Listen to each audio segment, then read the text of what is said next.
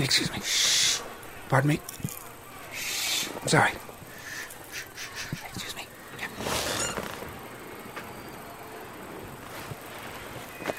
Hello and welcome to... You be quiet, please. Sure, yeah. Sorry. Hi and welcome to... Somebody during that security. I'm trying to introduce a brand new film podcast from RT Junior. Do you have COVID? Can't you do that outside the screen? Well, I suppose I could. Oh, excuse me. Excuse me. Oh, Holy Mary, Mother Janie! Can somebody call an ambulance? Welcome to Movies Are Magic.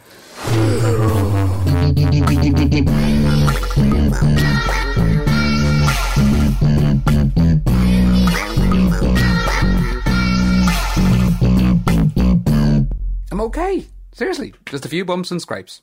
Now, much easier to introduce the show outside of cinema. Movies Are Magic is RT Junior's new podcast that's here to talk all things film. I'm Nicky Coughlin, and over the next 10 episodes we're going to talk to kids, filmmakers, and film watchers about all the reasons they think movies are magic. Because they are. Movies can transport you from Antarctica to Transylvania in a single cut. You can flick from a cartoon floating a house on balloons. Well, I gotta help you cross something. No, I'm doing fine. To a desperate race for true love in a second using your remote control. Where am I? The pit of despair. Don't even think. You can race across time. There we are, madam. Congratulations. Well done. Jolly good. See what it's like to be an adult. What are you? It's me, Mom. You're not my mother. Get away, you clone freak! Or zoom into space. Movies are magic because they transport us out of our lives for a few hours and let us see the world through another person's eyes. At least for a while. And during lockdown, we've needed them more than ever. Movies are magic because, there's stuff that wouldn't happen in real life, but they're not over dramatic either. So they're in the middle of, something that wouldn't happen to you, but something that could happen to someone. Movies are magic because they let you use your imagination. My brother likes Star Wars, and the actor of Princess Leia passed away, but they were still able to make movies with her by using old footage of her. All the edits and all the time that people put to work in them, it just makes them so real and alive. Yeah, it's very interesting, very magical. We all have a film that grabbed us totally. Movies you've watched once but never forgotten. I'm looking at you, Bambi. Or ones you've watched over and over again. What is this, Wonka? Some kind of fun house? Why, having fun? Films that make you zip back to the beginning straight away or hunt down everything else the filmmaker ever made. The film I've watched more than everything else is Big Hero 6. It's about this guy, and his brother made a robot, but then his brother died in a fire, so he gave his robot armor, and then he attacks this guy who lit the fire. I love it. When I was younger, Frozen, because it was really, really popular. We downloaded it and we'd just watch it and watch it and watch it over and over and over and over and over and over and over again. I identified most with Olaf. There's one film that when I think about films that I remember most, it's called Benji. It's about this dog. His parents and his brothers and sisters get taken away to the pound and he's left all by himself. And this girl and her brother find him and they take him home, but they keep it as a secret from their mum. I don't know why I like films that are sad, but I like films that are sad and films that are funny, but nothing in between. I kind of like to feel happy and satisfied watching a film. I just get to waste my time. Sometimes I feel happy because I like the film and sad because I've finished. That was Gabriel, Alice, Salome and Sive, all proving the point that movies grab us, and when they do, they don't want to let go. It's a lot harder to get to the cinema in 2020. But luckily, with Netflix, Disney Plus and a whole host of other streaming services, we've never been better served in finding great films to watch at home. But having this much choice can actually make it tricky to decide. Nicky, what do you want for your dinner? There are 9,000 items on the menu. Choose now! I don't know, can I just have... Choose! Okay, can I just have pizza? Boring!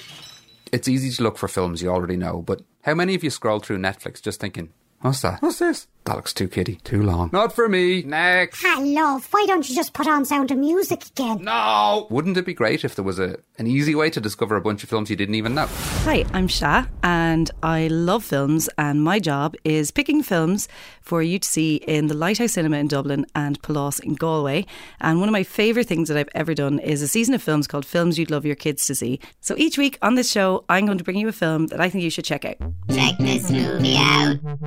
This week's film is Hairspray. Hey there, teenage Baltimore! Don't change that channel, because it's time for the Corny Collins Show. Brought to you by Ultra Clutch Hairspray. Hairspray came out in 2007, and it was based on a film that came out in 1988, directed by John Waters, but this is the musical version of that film. The John Waters original film, while it's not a musical, it's very much a music film. So I guess in the 80s there was a lot of what you'd call dance films. He's the new kid in town, and the music's on his side. Let's dance! Which were films that were about dance. So there's lots of music in them, but they're not necessarily musicals.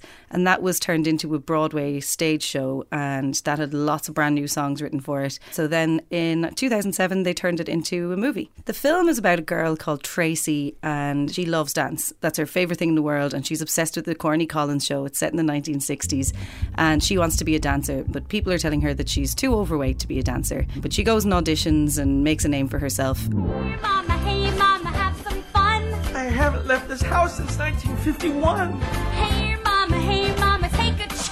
Oh, Tracy, it's been years since someone asked me to dance. So let go with the past now. Say hello to the light in your eyes. The other part of the film that's really, really interesting is that it's a time in America's history where black people weren't allowed to dance on television with white people. So a lot of it is about staying true to yourself and not being afraid to go after things, even if people are telling you you're overweight or that you're not allowed to do certain things. You do them anyway because you love them. John Travolta plays Tracy's mother. We'll have your father meet with him. I don't want to be seen like this.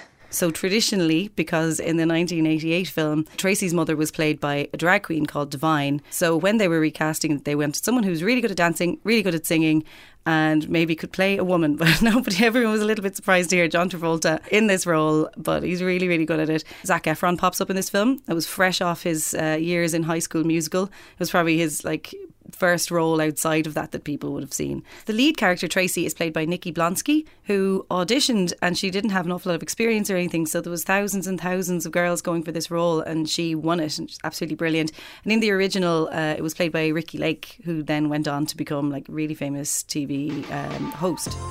On today's show, they're going to confront that friend of theirs and tell them, you might think you're hot, but girlfriend, you're not.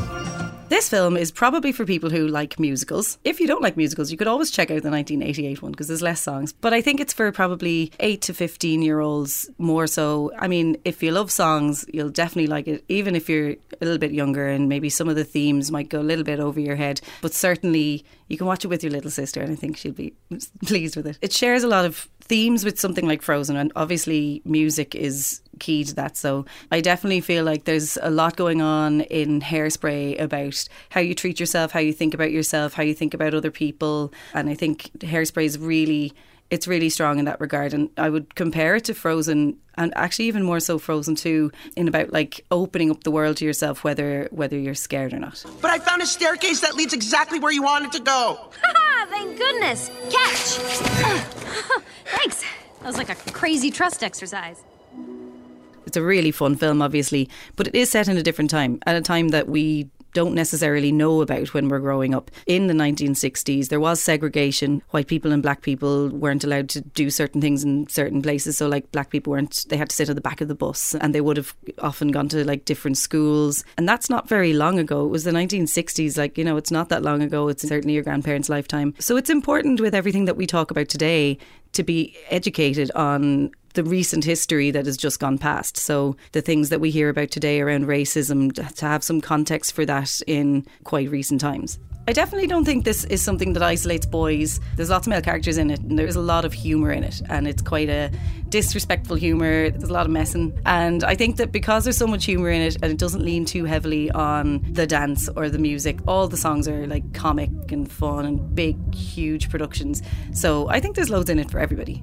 3 words. Big, fun musical. Your mum and dad might have had this on video or a DVD, but you can watch it on Netflix, and it's on Amazon and Apple as well.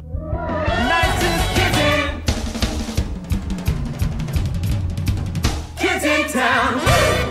All the films Shall recommend you are entirely appropriate and you should have no problem watching with the whole family. But sometimes kids just find films they love despite all that. Scary films. Hi, I'm Maggie. I'm 6. I've been interviewed on Portland. My favourite film is Jaws. I watched it when I was 5.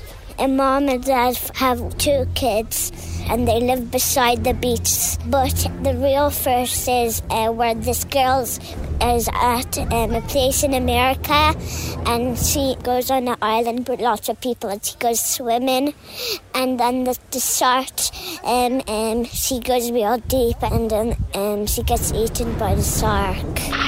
I like Jaws because they're my favourite animals, sharks are. My favourite kind of tin is the sea, and there's lots of cool sea creatures in it. And I saw one today. I saw some fishes and urchins.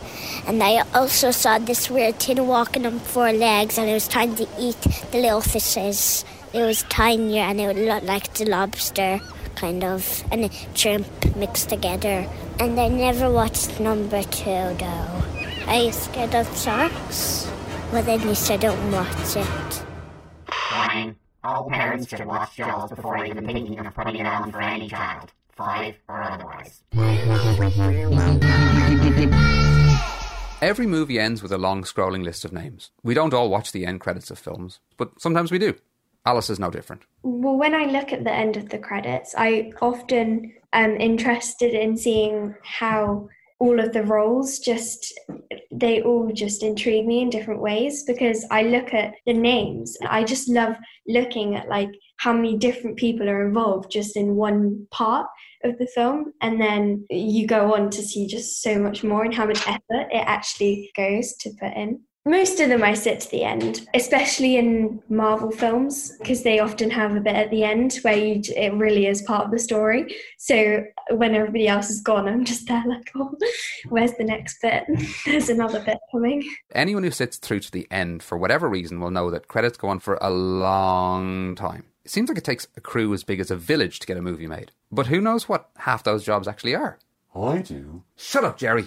Each week on Movies Are Magic, we're going to introduce someone who's been on those end credits. A film worker who can shine more of a light on those crazy job titles on the screen and let you know what they do. And we're diving in with something dangerous. Hi, I'm Philippe Zone. I'm a stunt coordinator, a stuntman. For the past 35 years, worked around the world, in Ireland and abroad. A stuntman is basically a chap that sells his body to the industry for the pleasure of others. Some people have got an ability to create actions, and others have got the ability to perform those actions. The person that creates the action is the stunt coordinator. The person that performs the action is the stuntman. Stunt coordinators, all he's doing is interpreting what the director wants to his stunt performers, and they start performing it. There's numerous stunts that I've done. Stunts such as fire burns, car crashes, high falls, fight sequences, knockdowns, motorbike crashes. It's a variation of things. Coming in from a horse background, that enabled me to learn how to fall off high objects, moving objects, and an animal which has got a brain of its own. That's what makes you do what you do if you've got the guts to do it. I have a 14-year-old. He doesn't want to become a stuntman. He's seen what I've done. He's seen the injuries that I've had over the years. I've had numerous injuries, from broken leg, shoulder injuries to hand injuries. He's also realized that in the industry of today, what we create is not always what you see on the screen, i.e. CGI has taken over a huge amount of what we do. It's an embellishment to what we do in certain aspects, same as what the special effects boys do. What they do is amazing. Without them as stunt performers, it's also very difficult to create what we do. The CGI is actually taking over what we call a true stuntman, i.e. a person that has been throwing his body around the place. Now it's all done on wires, green screen, blue screens. We have to be physically fit. We have to be agile. A stunt performer is pretty much an all-round sportsman. Fire burns, they are highly impressive. On screen, people think, it's not really realistic because of CGI. Bring it out into the public in live shows, there the reality strikes. You're wearing numerous layers of highly protective fireproofing clothing. You're using special gels, which also are fire retardant gels. The clothes that you have actually over the top of you, the special effects boys will have sprayed a fire retardant, which slows the process of the fabric burning. Then on top of that, we add an accelerant, which is basically a product that we set fire to. All you have to do is get in the clothing, put the outer layers on, put the fire product onto you, and hope for the best when it's set alight. The best thing about that is you have an incredible team around you. Without that team around you, you as an individual would never be able to do that type of stunt. At the end of the day, it is who you have around you that creates what you are actually trying to do. I had an experience with Film Effects doing a huge stunt for a film called Rain of Fire, where they fired 500 litres of liquid propane at me. That hits you at minus 49 degrees and then expands in heat value around about 2,500 to 3,000 degrees. You aren't expecting the cold, you aren't expecting the heat that develops. That particular stunt is pretty much 5 to 10 seconds of a burn, whereas a normal fire burn, you can have a variation of 10 seconds to 25 seconds to 35 seconds, which in normal terms doesn't seem a lot, but when you're in those conditions, it is incredibly long. Now you have to control your heart rate, you have to try and control your brain from shouting, I've got to get the hell out of here. That's why I say it's very difficult to explain what the feeling is like. As a stunt performer, you will never say no to a stunt. You will always try to find a way to create the stunt in the safest manner for the director. 9 times out of 10, if you turn around and say, I'm not doing that stunt, I refuse categorically to do that stunt, that might be the last job you ever do. But there is one particular stunt that I was glad that I didn't have to do a second time, and that was driving a car off a 11-meter bridge into a lake. And sinking the car, and being in the car, knowing the consequences. When I had done the stunt and everything went 100%, that was one of the first times I could literally say I had absolutely no feeling whatsoever for that particular stunt. On screen, it was fantastic. It was filmed brilliantly by the crew that was there, and it wasn't only down to me. It was down to a serious crew of people that I had around me. As I always say, if a stunt performer is not a stunt performer without the crew around him. As a coordinator, you have to have a creative mind. You have to be able to read a script, see what the script is trying to provide in terms of the action. You have to be able to listen to the director, accept what the director is saying, come up with an idea that embellishes what the action's going to be on screen. As a stunt performer, you don't know how to perform a stunt until you actually put in the deep end to do it. That's when your brain starts working. But in realistic terms, a stunt performer has to be somebody that, as well, that has to be able to listen and understand what the coordinator is asking and also give his input. I will never turn around to a stunt performer and if he turned around to me and says, well, Philippe, I don't feel that stunt. Fair enough, you don't feel it, move on. There's somebody else that can help you out to do it, or we find a solution to do it. As they literally say, what you see on screen, do not try and perform it at home. I turn around and say, what you see on screen, leave it on screen. Yeah, I'm no stuntman, but I'm really good at karate. Get that ambulance back! By hand.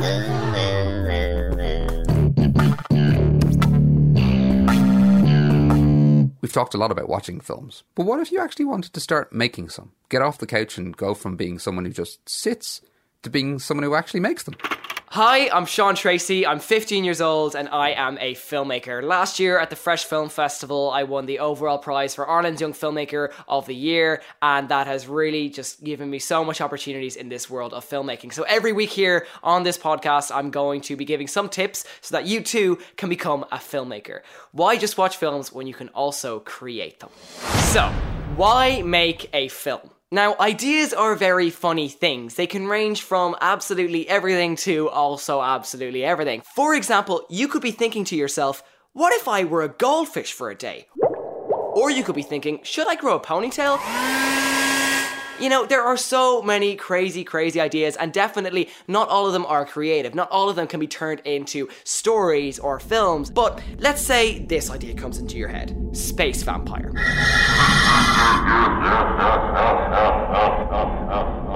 What would that be? Would that be novels? Would that be, I don't know, a painting, a drawing? What could it be? For me, it would certainly be a film. So, why make a film?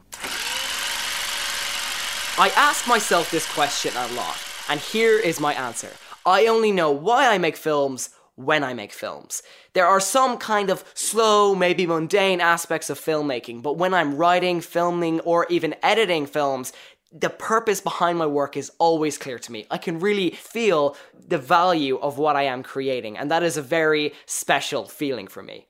It is basically just a love of telling stories, and coming up with ideas has always been super fun for me, but you know what really clicks with me? It's the execution of those ideas. It is turning those ideas into films. Now, at first, when a great idea comes to you, it can be such an exciting feeling, but unfortunately, sometimes when you turn that into a script, it is no longer as exciting. But as I mentioned, sometimes, because other times you can get this amazing idea, turn it into a script, and then all of a sudden be even more excited about the idea once you've written that script. It is simply this urge to create a project that will see your film through. Don't worry if your film hasn't got any particular purpose with regards to impacting individuals or societies or changing the world. Sometimes filmmakers just make films because they want to. And if you stick to that, if you stick to making films only because you simply want to make them, then you can be sure that your love for filmmaking will never die out. So let's try it. This week, I challenge you to think. If you could make any film, what type of film would that be? Let us know. Thanks, Sean. If you do have an idea for a film that you'd like to share with us, simply email junior@rte.ie and let us know what you're planning. Over the next 10 weeks, we can build that film together. Why not make a movie now? In each episode of Movies Are Magic, we like to make a recommendation for something you could watch or do for the week. And this week is no different. I'm Claire Shaw and I'm with Cinemagic Film and Television Festival for Young People. Cinemagic is a children and young people's film festival. We're a registered charity and our aim really is to inspire and motivate young people through film. So it's a twofold approach really in relation to viewing film and watching films from all over the world and giving that access to films that maybe wouldn't be on general release yet. But then the other side of the coin is that we are about inspiring and motivating young people to actually make films, to develop their skills, to nurture talent that is out there already, and really to give young people an insight to the film and television discipline.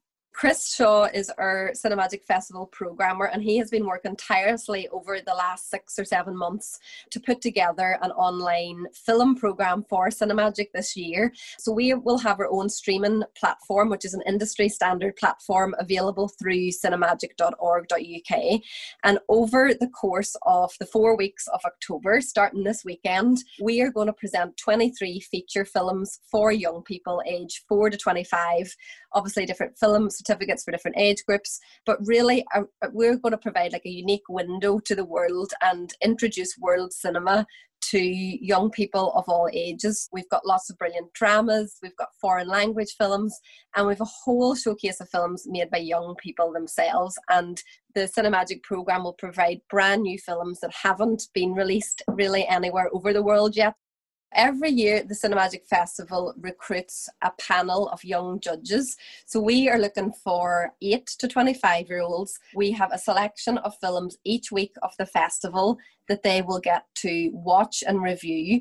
And really, we want to hear what they think of the movies. They are our official jury panel. So just like Cannes Film Festival has, a VIP jury panel, we want to hear from Irish film enthusiasts, young people who just want to talk about movies, who are passionate about movies and give their opinions. each week of the festival, there'll be a movie that lands in their inbox as such. They'll have 7 days to watch that movie, and then we'll have a Zoom discussion at the end to get feedback and to get everyone really to vote on their favourite film and help decide then the winning films of the festival in a number of different categories. So as well as consuming the films and watching the movies, it's just a great way for kids to interact online, to discuss film. Kids can get involved by emailing juries@cinemagic.org.uk. All you have to do is sign a little registration form, and it's £10 or €10 to be part of it, and you get to see between 4 and 6 movies over the course of the month of October. And then you also get access to a lot of our virtual Q&As and virtual talks. It's like, you know, a membership pack for the month of October. Thanks, Claire. We'll check back in with Cinemagic in a few weeks' time. If you want to get involved, it's cinemagic.org.uk. When you're a kid, you can sometimes feel like the movies served up to you were devised by a bunch of adults sitting around a table trying to work out what they think children would like to see made.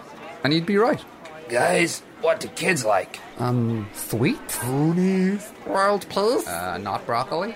Well, imagine you had a limitless budget, all the money in the world, just for you to make a film that doesn't even exist, but definitely should. Hello, I'm Sophia and I'm 10 years old. If I was to make a film, I would call it Unicorns versus Pugs. And they would have a war. The unicorns would be hoarding potatoes, and the pugs would be hoarding cheese. And they would be having a war over it. That makes so much sense in my head. This film will be set in a land far away that doesn't actually exist, but it's just in my head. The trees are candy floss, and the clouds are also candy floss. The main pug will be called Pugsley, and he'll be the leader of the pugs. He's strong and brave and really loves potatoes, so he's very good at hoarding the potatoes. The lead unicorn will be called Rainbow. No, Sparkles. And he is able to have constant diarrhea over rainbows. That's her unicorn magic powers. The unicorns are the baddies and the pugs are the goodies. I think it'd be animated. This film is for people who like crazy stuff and don't mind laughing so much that they might break themselves. Sophia, I'm in the queue for that day one.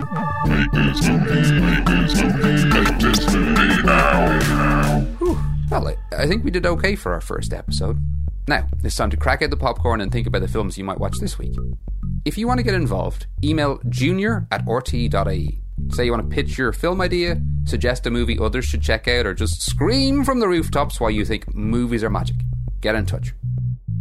Now, I better get back to what I was doing before I began. Sorting out this precariously stacked DVD collection. Should I go alphabetical or genre?